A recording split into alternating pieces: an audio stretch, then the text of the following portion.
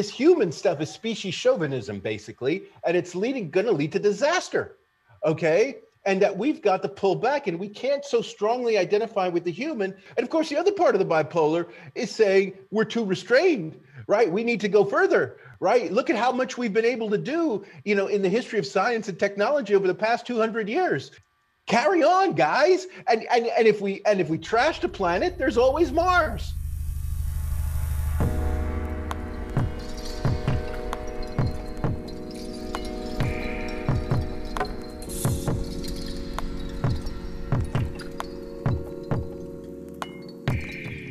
Hello, everyone. My name is Stephen Parton, and you're listening to the Feedback Loop on Singularity Radio, where we keep you up to date on the latest technological trends and how they're impacting the transformation of consciousness and culture. This week, our guest is sociologist Steve Fuller, who has a long history exploring transhumanism, starting predominantly with his 2011 book, Humanity 2.0, What It Means to Be Human, Past, Present, and Future. To start this conversation, we first asked the question, what is Human 1.0? What is the version of humanity that we've had since the dawn of civilization? And then from there, we take a journey into the details of the transformation that we're currently undergoing into Humanity 2.0, into the different flavors of post-humanism and the different challenges and opportunities that each afford. This means a deep exploration of the socio-political, the cultural, the moral, and the religious changes that the future has in store for us. Steve's enthusiasm and knowledge make for a really exciting and educational conversation that I truly think you'll enjoy. So without further ado, let's just go ahead and jump into it. Everyone, please welcome to the Feedback Loop, Steve Fuller. Well, to start then, man, let's just talk about the fact that in one interview, I believe I saw you say something to the effect of, you don't believe that we were humans before we were living in civilizations. And I think that's an interesting place to maybe start before we really explore the ideas of Human 2.0. So can you talk a little bit about what you meant by that? Okay. I actually draw a distinction between being human and being Homo sapiens. Let's put it that way. Okay. And so in this regard, being human is something that Homo sapiens had to learn to do. Right. And so that then relates to what you heard in some interview I gave about civilization being necessary. I mean, I don't know if civilization it's a bit heavy as a word, but I do think there's a sense in which being human, see, this is very important, I think, with regard to where we go in the future, because it's a contingent fact of evolutionary biology that humanity came from Homo sapiens. Okay, it's a contingent fact. That is to say, there's no particular reason why in advance it had to happen, but it did happen. And then the question for us as the people who self-identify as humans is to where do we go from here? And I actually take it to be a kind of open question, the extent to which Homo sapiens has to remain the exclusive platform on which humanity carries forward. And this then gets us to Humanity 2.0 and what that might mean. Okay, so that's my starting point. So it sounds like you're saying there's a distinction between what humanity is as like an abstract concept that we define ourselves as, maybe our values, behaviors, etc., and the Homo sapien as a biological vehicle. Is that that's correct? Yes, that's correct. If you wanted to go into the history, I mean, there is a history to how the human arose as this concept that then becomes kind of self-defining for Homo sapiens. And that's an interesting story in its own right, because I would argue that it was only in the mid-18th century that the seal was, the deal was sealed, right? Insofar as Homo sapiens equals human got established. Before that time, human was still a kind of floating signifier that could apply to a lot of different things, and perhaps not even to all of Homo sapiens, right? But in the mid-18th century, right, which is the period when we start to talk about things like democracy and equality, and these things start to become politically tractable, that then the equation, right, that all Homo sapiens are equal, right, as humans, right, that are all equally human, that kind of gets sealed at that point in the mid 18th century. But before that time, there's a real open question about it. And that's why all the people, if you look in the history of politics, all the people who are campaigning against slavery and all these other things that we would now see as subjugating human beings, there was always kind of a mixed reception to that kind of stuff until the mid 18th century, because I think then you start to get this very modern notion that all Homo sapiens are human, and that in a sense, it's an exclusive category to Homo sapiens. So then that establishes what you would call humans 1.0, right? Which is something that's right. That's more right. Egalitarian, more modern, liberal. It's the humanity of the Universal Declaration of Human Rights from the United Nations in 1948. It's that human. That's the one they're talking about. Is that human? And that human in 1948 had only really been on the map for about 200 years. And my point is, with transhumanism and also with posthumanism, the questions opened up again. So what does that look like then, the difference between 1.0 and 2.0, what transhumanists or posthumanists are fighting for? What's the gap between these two worlds? Okay. Well, I think the issue here is that you might say that humanity has become somewhat conceptually unsustainable. I think that might be the way to put it.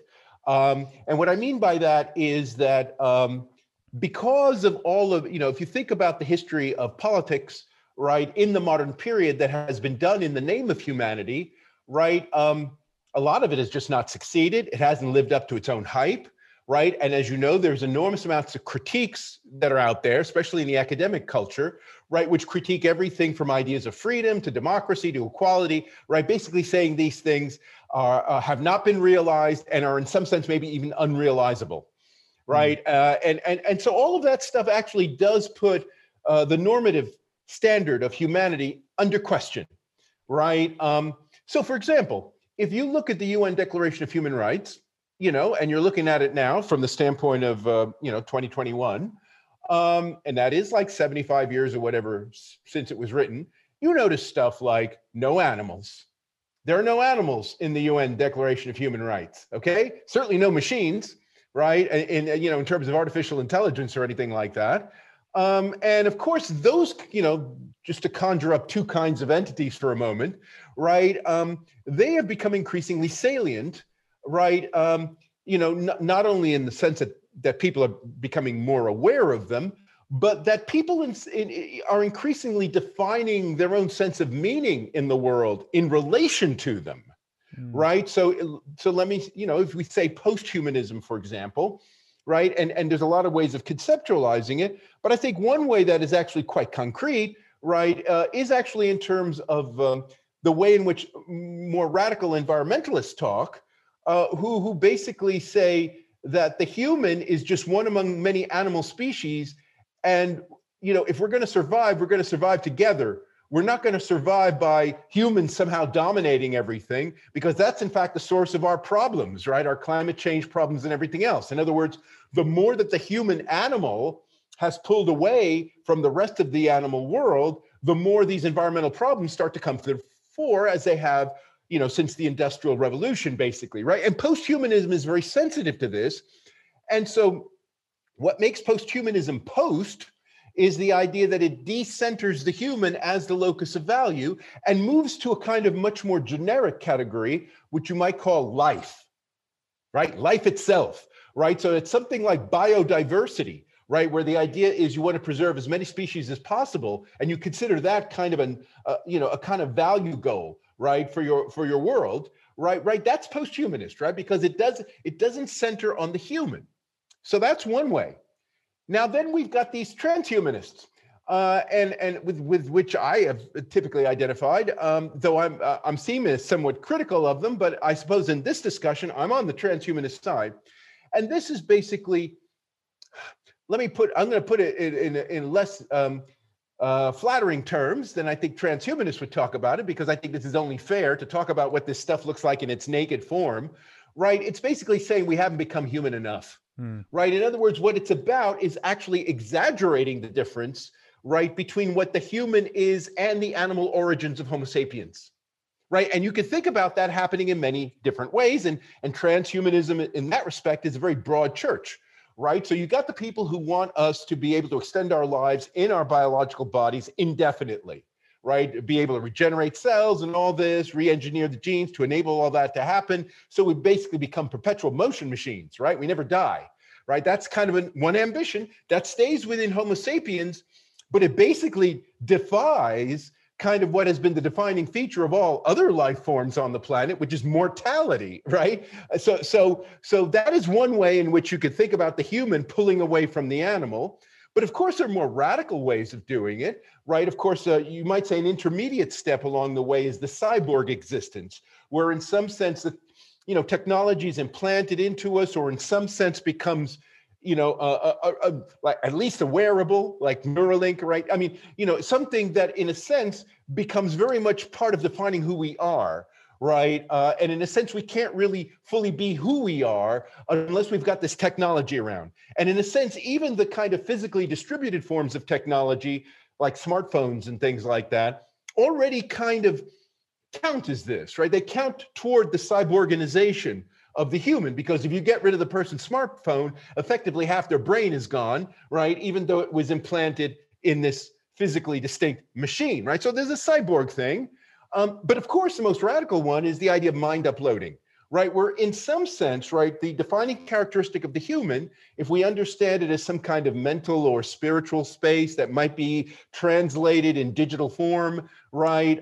You really do, I think for this idea to work, you really need a kind of informational conception of the mind, right? Which then can be translated from the carbon substrate that we normally find our minds in, right, into some kind of silicon deal, right, which in turn can kind of go on indefinitely and evolve on its own accord and merge with other such things, and you get the singularity then, right, and hence your university, and so that's the kind of the panoply of transhumanism. And what they all have in common is this idea of trying to increase the difference, right, between the human and the human's animal origins, right? So it is really trying to transcendentalize the human in that sense, hence the trans. What have you run into in terms of people's response or thoughts around these things when you have this very contradictory idea here, which is moving away from the things that make us like animals, and in turn making us more human, while at the same time realizing that kind of means becoming more like maybe cold and logical, moving to different kinds of mediums that we live on, and losing the things that people identify as human. Like it seems like there's this really deep tension between the biological messiness that we love about ourselves, but that's also where like the rage and the anger and the genocide. Not everybody's loved it. Okay. Yeah. I do think this is a very important point, because if you look at, let's say you go to the classical world, so for example, all right, because we can also talk about the theological space of this, because I do think what we are talking about here with transhumanism is a kind of materialistic version of spiritualism, but that, you want to postpone that for a moment. But if you go back to the ancient world, so the pagan world, right, the pre-theological world, and you look at who are the kind of people who are talking about humanity, right, before we get the Bible into it, right, they're the Stoics, okay? The Stoics are really the ones who talk about the idea of universal humanity. And indeed, when the Christian message starts to take off in the first century AD, the people they try to hook onto are the Stoics among the pagans, okay? Now, what are the Stoics about, okay? They're not touchy-feely guys, okay? The Stoics, right, are the opposite, right, in many respects, right? They're people who, as it were, put up with pain, put up with suffering, right? And if you look at the kind of people who were Stoics, they tended to be in the military and politics. They often had violent ends, right? They were people who, in a sense, were very much into extension of the of themselves, into the larger world, into the cosmos. They're the ones who invented the idea of cosmopolitan vision, right? That in some sense, we're not a citizen of Earth, but we're a citizen of the cosmos, right? I mean, they're the ones who came up with it. They're, in a sense, they're kind of like, they're like the prototype for Star Trek, right? I mean, seriously. I mean, I do think that right now, who are these people, right? These are not touchy-feely people. These are not people tied to the earth, right? These are people who are, in a sense, are semi-detached to begin with, okay? And it seems to me that the concept of humanity has always had this kind of character to it. And that's one of the reasons why humanity has been tied so strongly to education.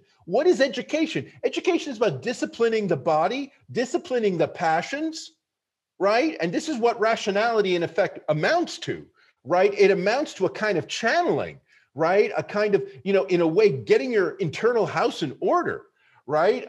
And that is what Stoicism is about. And of course, I'm not quite sure where you are, but if you're in Silicon Valley, you know that the most popular philosopher in Silicon Valley is this guy, Ryan Holiday. I don't know if you've heard of him. He writes all these books on Stoicism. Oh, check him out. Check him out. Ryan Holiday. I mean, I love that analogy or that connection because, I for the longest time, I considered myself a transhumanist and I had to really defend. I mean, I still think I kind of do to some extent, but it's become more messy. But I had to defend it, and people would always say, what do you think about, having like no emotion or being so cold and all of these things? And I would point to like Buddhists, and I would say, we look at people who are Buddhist and who meditate and are at peace with the way things go. They're not forcing, they're not resisting, they're not letting their emotions control them. And like, we might look at that and say that they live this very most serene, enlightened, joyous life, but they lack all of those chaotic emotions that we typically think we're going to lose if we transition to something like a machine or some kind of cyborg transhuman entity. Yeah, but see, the problem, I know there are a lot of transhumanists who are very attracted to Buddhism, but I think the big problem with Buddhism is Buddhism doesn't have enough of a sense of strife, enough of a sense of tension, right? It doesn't have enough of a sense of purpose that I think is really, look, here's the thing, right? You don't need technology to be a Buddhist. Right? You can avoid Silicon Valley altogether and be a Buddhist. In fact, most Buddhists manage to do that perfectly well. And so when somebody tells me, right, they're a transhumanist and a Buddhist, I say, why you waste your time with the technology? You can go to Buddhism directly, right? Because Buddhism, this is where Stoicism makes a difference, because Stoicism is actually about the idea that in some way, you are always in conflict with the world. And what that means in the first instance is you're in conflict with your body. Okay. And that's why transhumanism is so much about changing the body, right? Whatever else all these different kinds of transhumanisms have in common, it's a general dissatisfaction with the platform in which we normally find ourselves. Yeah. Right. And that is where you get this kind of this very dynamic kind of spiritualism, I would say. So you may know back 25 years ago, maybe now, there was this journalist, Eric Davis, wrote this book called Technosis. I love it. It's somewhere behind me. Okay, well, the gnosis part is what I want to draw your attention to here, right? And so Gnosticism, right, as a kind of heresy, right, within Christianity and also in Islam, actually in Judaism too, it's an Abrahamic heresy basically, right, is about the idea that the body itself is corrupt. Right. And that spirituality comes from liberating oneself from the body. And the body is understood in a very broad way, right? In the sense that the entire earthly existence is corrupt, right? The church is corrupt, tradition's corrupt, everything's corrupt. We've got to start all over again, right? We need to reboot. And that was always the Gnostic promise, you might say. And it's what made it always so dangerous within this context of established religion in the West. But it is also the kind of thing, when you look at the religious origins of revolutionary activity in the early modern era, so the English Civil War, for example, is a good example.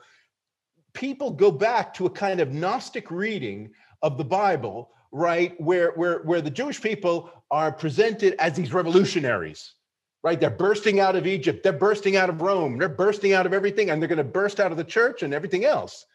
And it seems to me that transhumanism does have this kind of dimension to it, only now, as it were, the battering ram is science, right? We're going to science our way out of this, right? But it's the same thing, right? It's a kind of contempt, for the body, right? Or at best, seeing the body as a pure instrument, right? Something you can shape, in other words, it's not seen as defining. And see, it's in this respect, even though transhumanism in a way presents itself as a very scientific movement and very sensitive to changes that are going on in the scientific culture. Nevertheless, I think its fundamental metaphysical worldview is really at odds with Darwin's theory of evolution, because Darwin's theory of evolution says, in the end, you're dead. End of story. You get extinct, man, right? It's just a matter of time, right? That's the bottom line of Darwin, okay? Transhumanists deny this. They believe that it's always possible to kind of carry on in some form or another. Yeah, what do you think about? I'm sure you're familiar with Chardin and the Omega Point, because I Yeah, mean, Teilhard de Chardin, sure. I was taught Chardin, this stuff when I was a teenager because I was trained originally by the Jesuits. And, Teilhard de Chardin was a renegade Jesuit, right? And the Catholic Church put all of his books on the index until he was dead. And so it was only in the 1960s, actually, that Teilhard's works were actually generally available. And I personally think there is something to that. Though he is, he's heretical at many different levels, because one of the things that he claims, which in a way makes him a little bit difficult to reconcile to a purely spiritual standpoint, is that he is kind of a materialist, in the sense that he believes that in some sense, we as kind of the leading force of the earth evolve into God in a material way, right? So Teilhard de Chardin took seriously ideas of eugenics and things, for example, and he took, this idea of the human stewardship, right, of the cosmos, basically, in a very materialistic way. And so, one might read him and say, well, is there any transcendent sense of God at all in him? Or is God something, the thing that we're just evolving into, right? God is, as it were, just the name of the endpoint, hence the Omega, right? And I think that kind of, in a way, always makes him a bit disturbing, even for people who aren't particularly wedded, to Roman Catholic theology or whatever, but nevertheless believe in some idea of a transcendent God. Teilhard is actually quite materialistic by that standpoint. Interesting. Yeah, I alluded to him specifically because of the metaphysical component that he does bring into it, and you do see a lot of like Christian transhumanist. Ironically, like I think there is a pretty significant movement of Christian transhumanists, which seems like a very. It does feel a bit contradictory, but to your point, there is some metaphysical aspect that is kind of baked into it. Where I would turn to, in terms of where I think you really see where transhumanism and Christianity work really well together is Mormonism. Okay? Because the Mormons, okay, and this is what made the Mormons so heretical as a kind of breakaway sect from Christianity in the 19th century, right, was that the Mormons are thoroughly materialist, right? I mean, the Mormons believe that the dead are going to be resurrected, right? They're going to come back in full-bodied form, better than ever, right? I mean, the Mormons literally believe in the idea of a heaven on earth. Mm-hmm. It is a metaphor for them. It's literal, and that's what made them such problematic people within Christianity. And of course, it accounts for why Mormonism has been very active in civil life, right? It does, in a sense, even though they have these religious practices, that's never prevented them from being in the middle of what's going on in society. In fact, they've been actually much more thoroughly integrated than even the Catholic Church has, even though the Catholic Church is the largest Christian denomination in the United States, okay? So the Mormons are very materialistic, but they do believe that there is a kind of salvation in matter, right? And that the resurrection is literal. And you see that's transhumanism, right? That's the kind of thinking that'll get you to cryonics and stuff like that pretty easily. And that's why the Mormon Church has been one of the biggest private funders of biomedical research in the United States, Brigham Young University, right? Wow. In Salt Lake City, Utah, right? So I mean, Mormonism, I think, is kind of where you would want to look to see most clearly, right, this kind of overlap between Christianity and transhumanism. And so is this struggle, I guess, between maybe spirituality and materialism, is that what you refer to when you were talking about the bipolar kind of disorder that we struggle with as we navigate this transformation? Or is that more about like the liberal egalitarian worldview against the kind of like go as far as you can as an individual worldview? It's more like the latter. This is what I would say. I think given the checkered history of what has been done in the name of humanity, right? because most of the atrocities have been done in the name of humanity. Oh yeah. I think where we are, the bipolar stuff comes from the fact that people, especially younger people who aren't already invested, in some kind of institutionalized form of the human condition, but are basically open-minded about where they can go, are basically on the fence with regard to just how valuable human is. And if it is valuable, what is the basis for the value? Right. I think that's kind of where the bipolar comes from, because there are going to be some people, right? And these are like the radical environmentalists who are going to say, in a sense, this human stuff is species chauvinism, basically, and it's going to lead to disaster.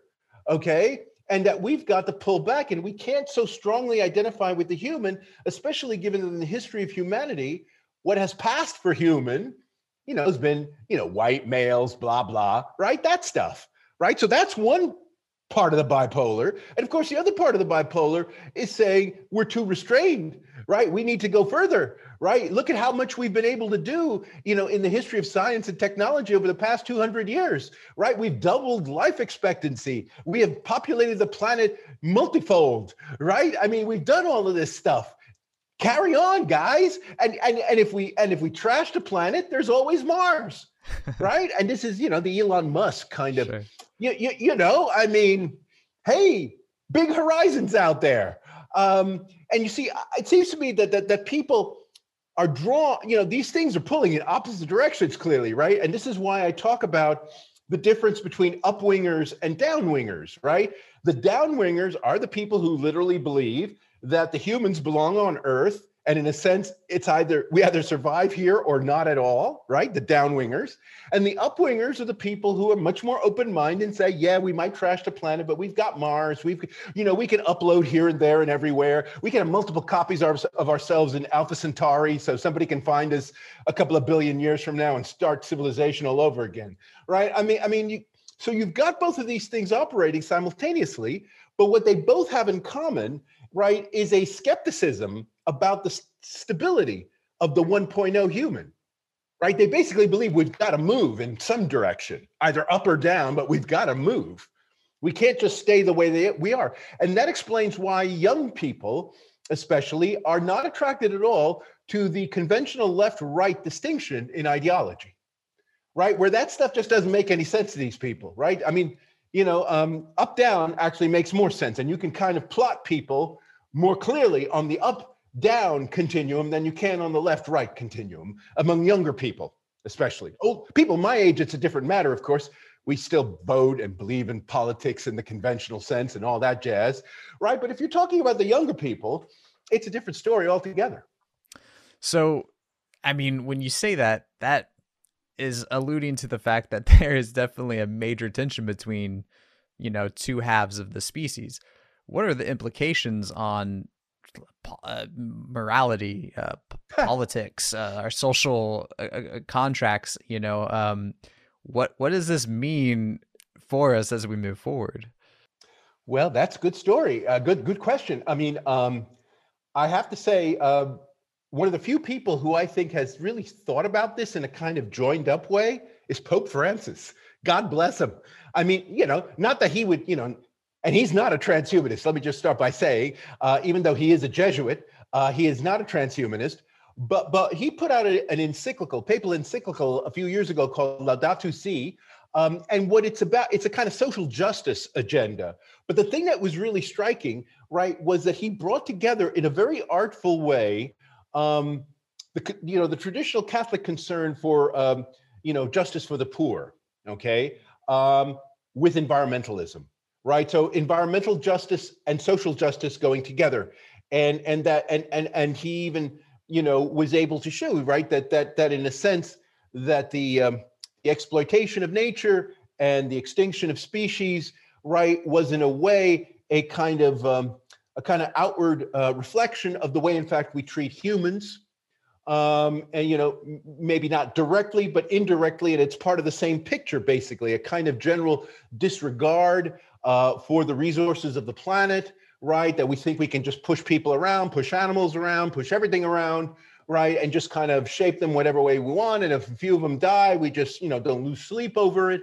And so basically, Pope Francis here is a kind of calling, moral call to arms, right? A kind of moral call to arms, where basically he would, if he had his way, I think, would bring together all the downwingers, right? So all the environmental justice people, right? The social justice people, right? All of these people who, in a sense, have been historically disenfranchised by the elites, because at the end of the day, transhumanism is kind of elites on steroids in the first instance, right? The kind of people who are really leading transhumanism, right, are the people with the hyper education, hyper imagination, hyper money, right? I mean, regardless of all the talk about universal basic income and all that bullshit, right? The bottom line is this is a very elite driven movement. You cannot deny that about transhumanism.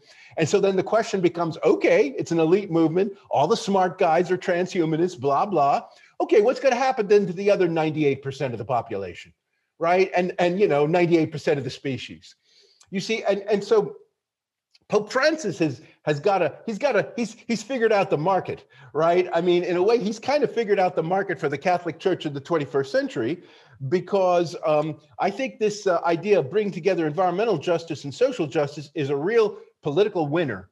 Okay, it's a real political winner, and I don't think there's anything comparable to that sort of joined up normative thinking in transhumanism. I don't think anything close to that exists. Yeah, you alluded to something there that I think is something you talk about in your book. I think it's right in the beginning, which is that in Norman Garris kind of way, we regard each other with a form of like benign neglect, I think you said. Yes, that's right. That's right. Yes. Yeah. And so what that makes me think, though, is as we kind of start this transition, while it is an elite driven agenda or, spearhead, it does definitely ripple down, as we've seen with, the masses now having social media and whatnot. And I can't help but wonder, is that benign neglect being baked into the algorithms that are kind of acting as the filters for how we communicate? And is that maybe, is the, I guess, the downwingers, as you call them, is there a chance that maybe they are just kind of encapsulating themselves within their own bias or being programmed into that same kind of benign neglect? Yeah, I think this is a tough one, because obviously social media is something that both sides are partaking in. It's not, I mean, I think it would really be a mistake to think of the downwingers as somehow, I mean, they may be technophobic ideologically, but they all use social media. How do you suppose, Greta Thunberg gets all her nonsense going, right? Everybody's just smartphoning each other, right, in that movement, right? And they can all these eco warriors can just gather on short notice and start trouble with every G7, G20 conference that takes place, right? How does that happen? That happens through social media, right? What social media doesn't give these people is anything of a kind of institutional infrastructure on which to build. So in fact, what they come across as, and and this is, I think, this is the way they come across in the public mind, is these people come across as periodic nuisances, right? They kind of cause a little bit of disturbance, so they all mobilize and then they dissipate again, and then they mobilize and then they dissipate again, and that's kind of what happens, right? And that's I think and here I think, right, this is not because of their reluctance to embrace the technology. It's just the technology can only give you so much, right? So in a sense, I don't know if you're familiar. You must be familiar with Yevgeny Morozov. He is a tech critic, right? Yeah. And so he published a book a few years ago, To Save the World, right? Click this or something, right? And it's a critique of what he calls solutionism, which he believed was kind of a particular Silicon Valley disease. But I think it's a disease that a lot of us have as a result of using all of these, smartphones and all this modern IT, is that people believe all you need is an app, right? And, the right app will save the world, right? So you need an app for figuring out how you can vote every 30 minutes on something, and then we'll have democracy, right? I mean, there are clowns in Silicon Valley who believe shit like this, right? So in other words, they really want to, they have no institutional imagination, right? What they have is they know how to design apps. And you see, while there is a tendency to portray all of these people who are able to design apps and all the rest of it as somehow sinister forces that are controlling our minds with algorithms and so forth. No, they're much more simple-minded than that, actually, right? And what they're doing is they're fragmenting our consciousness, app by app, as it were. Well, and I guess actually, if I can real quick, I think that's my point, though, is that the people who are creating the technology, you might be considered the elite, are creating the tools that we all use. It's not that we're technophobic. It's just that our consciousness now is living in this digital space that they've created that is built into this way that's fragmented and kind of, they didn't know what they did. Yeah. I mean, God, whenever you see Mark Zuckerberg go before any kind of congressional panel or parliament, he's like a deer in headlights, this guy. Yeah. He doesn't really know what he's come up with. He's like, he has to wait for the senators to tell him what he's done. Right. And then he needs 12 lawyers to advise him as to what to say so he doesn't get himself locked up in prison. I mean, that's the level of lack of self-knowledge that these people have. It's I tell you, it's a scandal, to be honest, but we're stuck with it. Yeah. I was just talking to Katie Cook, who wrote a book called The Psychology of Silicon Valley. And she was talking about how one of the big issues she sees in the tech industry is that there's no, we don't have people who study the humanities. There's not a lot of people who are in the humanities who are in this rooms making decisions. So it loses that social scientist policy lens from all of the tech development. And it's amazing how pervasive that is. You really do, because there are so many different of these tech geniuses floating around in Silicon Valley. There's so many of these different companies and so forth, and they're quite uniformly like this, right? They have this kind of blinders, and the problem is, of course, they've dragged the rest of us into their limited imagination. Yeah. Well, and to that extent, I mean, one of the promises of technology, like the Douglas Rushkoffs and the early 90s types, is that technology and this transhumanism was going to be really liberating. It was going to be kind of psychedelic and freeing. We were going to have access to all these different mind states and experiences, virtual reality, etc. But it seems concerningly like we are actually just programming ourselves into more bias, rather than transcending, right? It feels like we are programming our biases, making echo chambers, closing in. I would love to hear your thoughts on kind of that transcendence. First of all, that is true. And I think it's true across the board. And I think that point is worth pointing out, because I do think one of the more pernicious tendencies that one notices because a lot of people realize what you're talking about, but there's a certain way of looking at it, which I think only adds more fuel to the fire. And that's to think only some people are stuck in echo chambers, but not me. Right. I mean, and this is the view that you get from the so-called smart people, right? The guys who do, brain science and evolutionary psychology. And they say, oh, my God, if you look at these people who are, on the internet, 24 hours a day, their minds get warped in this way and they're just focusing on certain things, as if the clown doing the research isn't exactly the same way. 100%. Okay. Right. And that I think is incredibly pernicious, right? The tendency for this kind of analysis, which I think is correct, to not be applied across the board, right? In other words, it tends to be applied in a very selective way, right? So if you go to anyone, right, especially if you go to the smart people, right, and you say, well, there's all this bias and echo chambers, filter bubbles, things like, yeah, it's a shame. It's a tragedy. I mean, I don't even know why we give these people the right to vote, right? I mean, I know a lot of the ways in which conservatives and populists get demonized this way has a lot of this character to it, right? Because these guys are thriving in these echo chambers, filter bubbles. But the point is, it applies across the board. It applies to the so-called smart people too. So yeah. Oh, please go on. No, I was going to say I have a kind of solution, but and I'd love to. It's not okay. It's not exactly a solution, but in a sense, it is a kind of proposal that actually comes from the period that you were alluding to before. The Douglas Rushkoff early 2000s, right? The summer of love for the internet. Is if you recall, there was Mackenzie Wark. Mackenzie Wark wrote a Hacker's Manifesto, 2004, I think. And he hit something, and you know, considering 2004, that's pretty good. How long ago that was? He hit upon something which I do think is going to be kind of more the trend, and that is, see, one of the ways in which, one of the consequences of moving from a kind of top-down mainframe-based computer approach, right, to the internet, to this more social media distributed approach, is that more and more people now actually have the skills to get involved, right? Have to be, you know, knowledge producers, and you know, and this is why fake news and all this, you know, why we have filter bubbles, right, is because more and more people now are able to take control of the means of knowledge production, right? They're able to do the editing, they're able to upload their YouTube videos, right? They're able to do all, they can deep fake, right? Deep fake, gotta love it, right? I mean, you know, more and more people can do this, right? And that serves a kind of egalitarian function in a way. And very often, and this is where the hackers come in, right? Because the thing about hackers is kind of interesting, right? Is they can come from anywhere and they can strike anyone, right?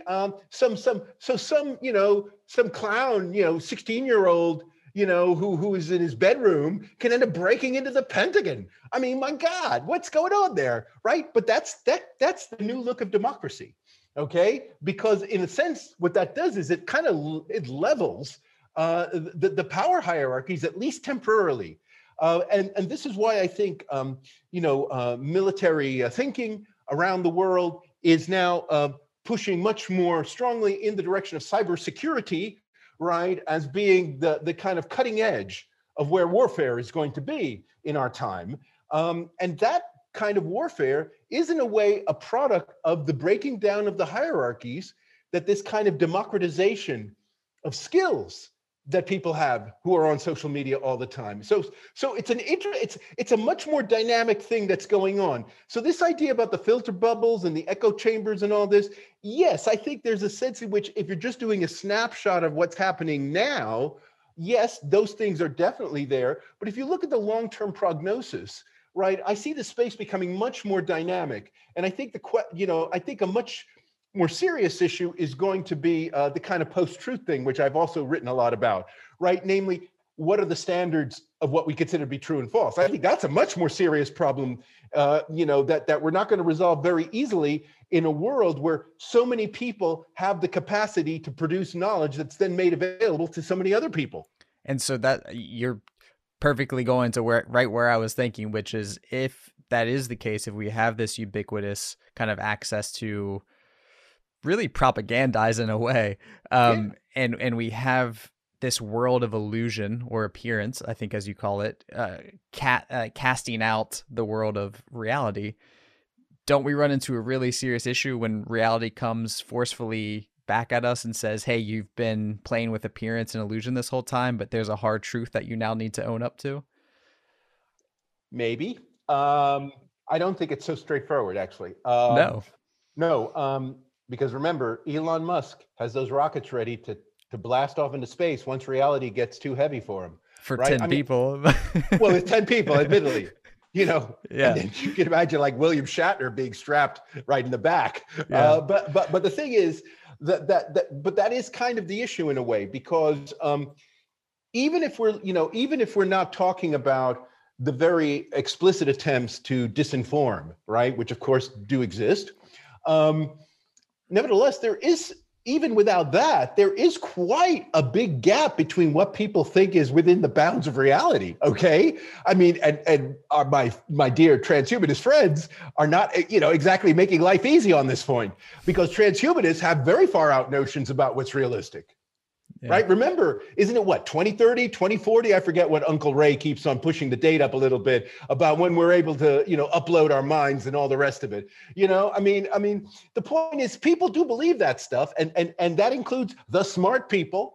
And so, you know, what actually counts as a threshold of reality, right, that we can be orienting our long-term actions toward, right? That is, I mean, I can't think of a time in my life when it's been so contested. Right? Because even if you think about the Cold War, right? So I grew up during the Cold War, and from by the standards of where we are today, the Cold War was straightforward, right? Because basically the issue was mutually assured destruction, right? It was basically, how is the world going to end? It'll be nuclear war. And so what do? Make sure it doesn't happen. And everybody was on the same page with this, regardless of whatever the ideological persuasions were. Okay. Right. We don't have anything like that kind of consensus today, not even on climate change, which you would think would be something comparable. Yeah. We need some kind of looming threat to unify us, maybe. Well, some looming threat everybody could see is looming. I mean, my mind boggles with the climate change issue, because you would have thought climate change could do this. But you see, or the pandemic. I mean, either one. Or the pandemic, sure. But I have a feeling, I have to say, in the middle of last year, when the pandemic was at its peak, I sort of had these optimistic view that maybe, yes, that would focus minds. But one of the things that I found somewhat disappointing was, in fact, most of the strategies that the governments adopted were purely mitigating strategies. In other words, they were acting as if world will carry on eventually as it did before, once this thing is over, whenever it's over. Whereas I would have thought, this pandemic, which basically shut down the world's economy for a few months, would have been a great time, for example, to go green in a big way, right? To, China in particular, which does have the power to do something. I was extremely disappointed with the Chinese Communist Party meeting in 2020, May of 2020, right? Which was really kind of at the peak of the pandemic, and where they were talking seriously in China about making this sort of green transition. And I sort of thought, shit, if China wants to take over the world economically, right? And they're looking at it from the long term, this is the time to get a jump start on green. And to go, and then everyone else would be forced to go down that route. But they didn't do it. They basically choked. So even though they do a lot of, electric cars and all that kind of stuff, nevertheless, they haven't done anything with regard to their carbon emissions in any kind of serious way. So there isn't a sufficient focus of minds here. I would say, let me offer this hypothesis as to why there isn't a focus, the minds aren't focused. See, the thing about the nuclear war back in the Cold War days is it was, in a sense, a manufactured threat. We manufactured the threat for ourselves. And people were convinced of that, right? So the whole discourse surrounding mutually assured destruction was really about human psychology and, who's going to push the button first and what are we going to do, right? It was all very much within this human crafted sphere, right? And where basically it was all about people second guessing each other. Now that got pretty treacherous sometimes, right? But in a sense, people were able to believe that because, in a sense, they kind of understood, they all agreed, right? We made up this game, now let's play it. Well, yeah, whereas with the climate change thing, right, as long as you don't have everybody on board with the idea that climate change is anthropogenic, right? Because that, I think, would be the crucial point, because minds would be focused if people actually, because it's one thing to say, okay, the temperature's going up or whatever, climate is changing. But until you get people to own up to the fact that humans are, in fact, the primary cause of what these problems are we're seeing, unless you get that sorted, you're not going to get anything like the kind of consensus that you had during the Cold War. Are we victims of the, I guess, first world or Western world's success in the human 1.0 experiment in that regard, and that maybe we have too much comfort and pleasure and distractions? We'll, like, in the sense where we'll use augmented and virtual reality to, I think you've talked about it before, but like, we'll get rid of homeless people from our vision with augmented reality, and we'll jump into a virtual reality in our little, like, squalor boxes but live in these very colorful worlds. And we're kind of just going to let the world burn around us while we sip on the cocaine water, as it were, as the rats. Well, I mean, isn't it already happening? Exactly. But I mean, are we in a real struggle here to actually break over to that next step because of these things?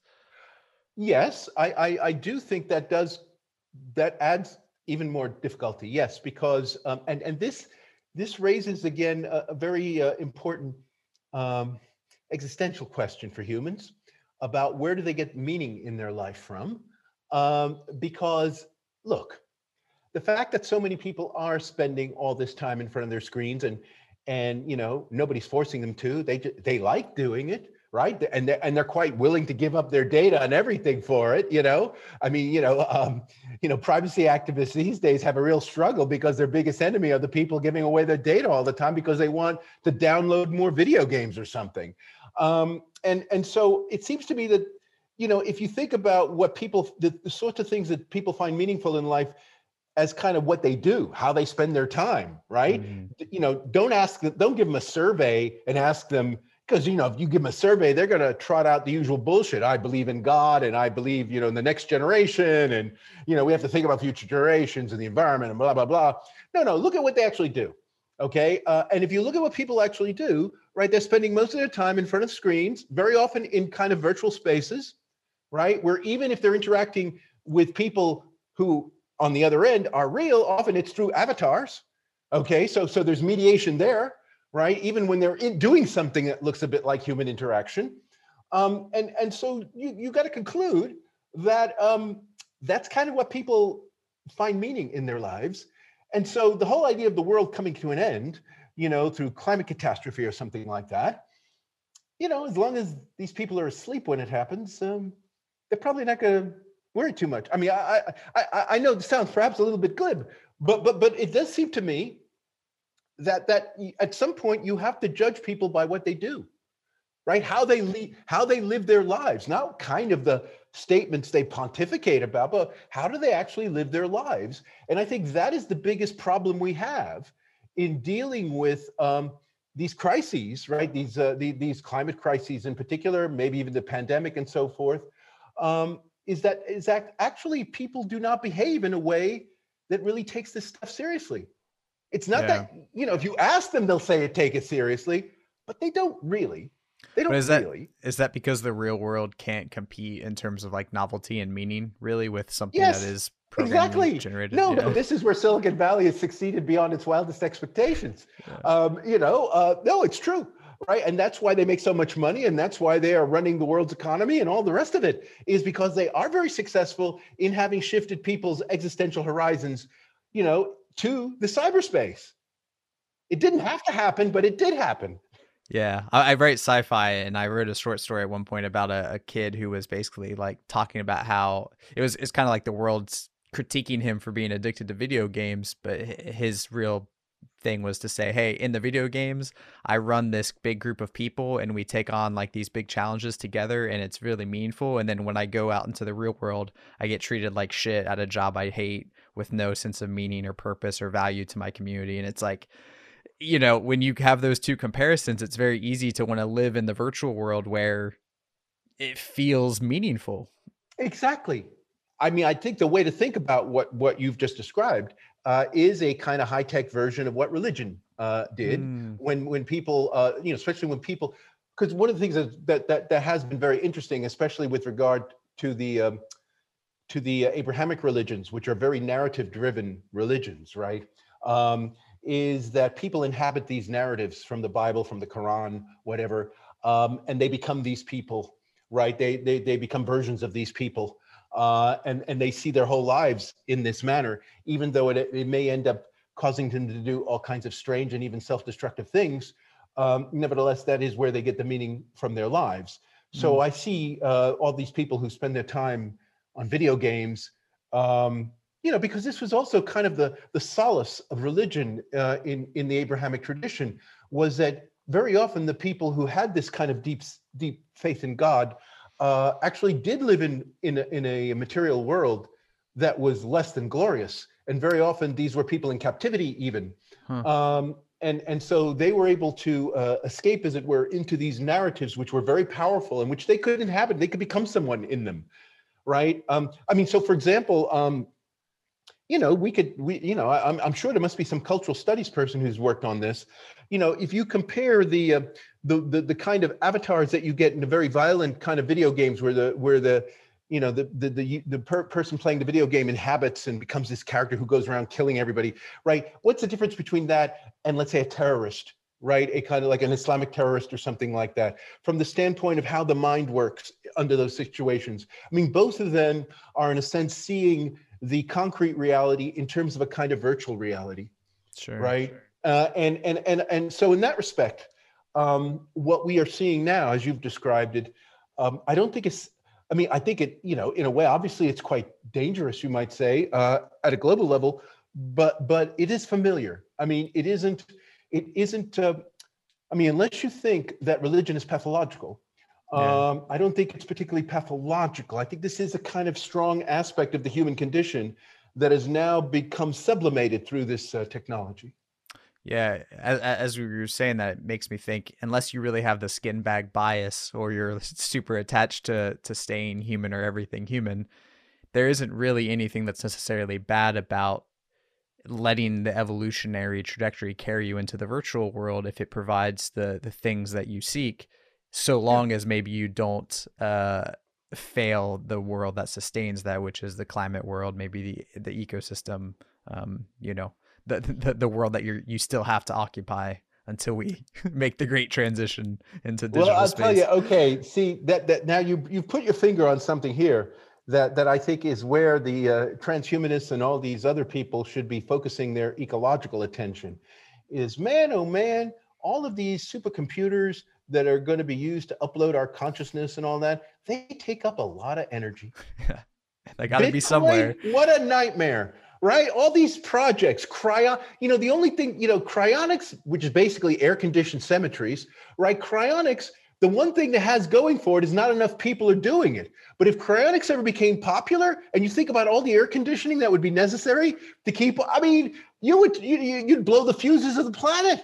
I mean, you know, so this is where transhumanism lacks joined up thinking, because if you look at all of, so the issue with supercomputers and cryonics and all that, the issue isn't so much that it won't happen. In some sense, I kind of believe it will happen, right? The problem is that the energy cost, right, you know, is going to be enormous. You know, now maybe we'll make quantum computing scalable so that we can cut energy costs that way. Some people speculate about that, but we're far away from doing that. Solar tech. Yeah, solar tech. I mean, there are all kinds of, you know, possibilities out there. But the point is, transhumanism requires a kind of joined up thinking to actually get its more extravagant projects hooked up with a sustainable, ecologically sustainable world. Yep. Steve, I feel like I could keep talking about this forever, man, but I know we're coming up on time.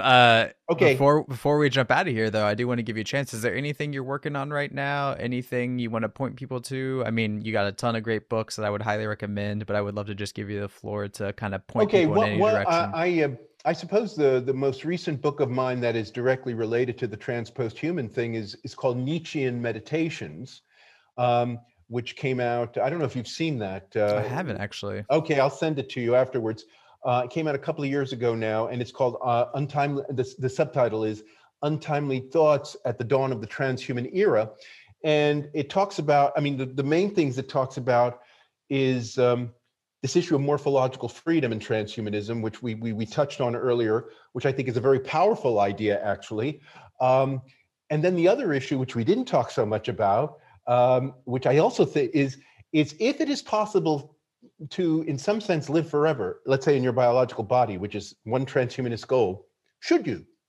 Right? So in other words, it seems to me death gets put on the table in a new way, because I think so far transhumanists have taken for granted that if you're given the opportunity to live forever, you would, right? But I look at it a different way. I say, okay, let's say you can live forever. Then this ends up making death a kind of decision in a much more straightforward way. So in other words, issues of suicide, which have been traditionally taboo, right? One of the reasons why suicide had been taboo is because there's a sense in which life is a gift. You only have it for a limited period of time. You know, you should just not like abandon it, right? And so there's all this moralism that's about anti-suicide, right? Which is tied to mortality, right? Natural mortality. And so therefore suicide, you should not preempt it, right? This is kind of the way certainly the Catholic Church and people like that think about these things. Okay, but now you take that off the table, you take mortality off the table, then death looks different, right? Then you enter the world of Camus, right? Where the only question man has to ask himself is whether or not to kill himself. Right. Well, exactly. Right. And why would you want to kill yourself? Well, one reason might be because you're interested in future generations. Because one of the problems that transhumanism has, okay, I mean, let's put it this way. How many transhumanists do you know that have children? Okay. I mean, transhumanism is an incredibly, it's basically, I mean, again, the constituency are for the people who are advocating it, right? So in other words, they're going to be in the front of the queue, right? Once the life expectancy, extension stuff is worked out, right? And they're going to be the first beneficiaries of it. I mean, you know about Aubrey de Grey, right? I mean, you always time the moment when immortality begins to just when you're still young enough that you could actually benefit from this, where you're not too dilapidated. So you usually got to be like 70 or something, right? And so that then becomes the people who start contributing to his fund. And it seems to me that there is a reason, though, why you would want future generations, right?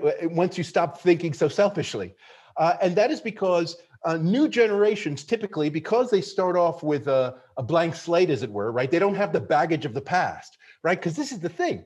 If you live forever, right, you're going to remember all that shit, right? I mean, especially because all these people who are keen on living forever, right, they want to get rid of Alzheimer's, right? So they want perfect memories, right? They want to remember. I said, this is the world you want? You want people with perfect memories living hundreds and hundreds of years? How is anything new ever going to happen? Right. And this is where, generational succession has been an incredibly important force, for social and cultural change historically, just, as a natural fact, right? You bring new people into the world. They don't have the baggage of the old people. They see the past differently than the people who had lived through it. And that can make all the difference in the world. And how is transhumanism going to assure this? Because otherwise it is not clear where the innovation in the future is going to come from. And that's why you might have a moral obligation to kill yourself if you're a transhumanist, right? I mean, at least I entertain this kind of idea, and I look at how this might come about. But I think it's a serious issue, actually. I think it is quite a serious issue. Again, it's part of trying to make transhumanism more joined up, right? More joined up, and what the implications are of all these things, assuming these things happen. So I'll send you a copy of the book. But that's my advertisement. Please do. I mean, we'll link to the rest of it. Yeah, I love the ending of that question as a transhumanist. How do you reconcile the idea of killing yourself? That's a great place to stop. Steve, I want to just take a second to thank you, man. I really appreciate this conversation. It was fantastic. Well, great. And, look forward to further contact in the future. Okay. And good luck. Likewise. Thanks, man.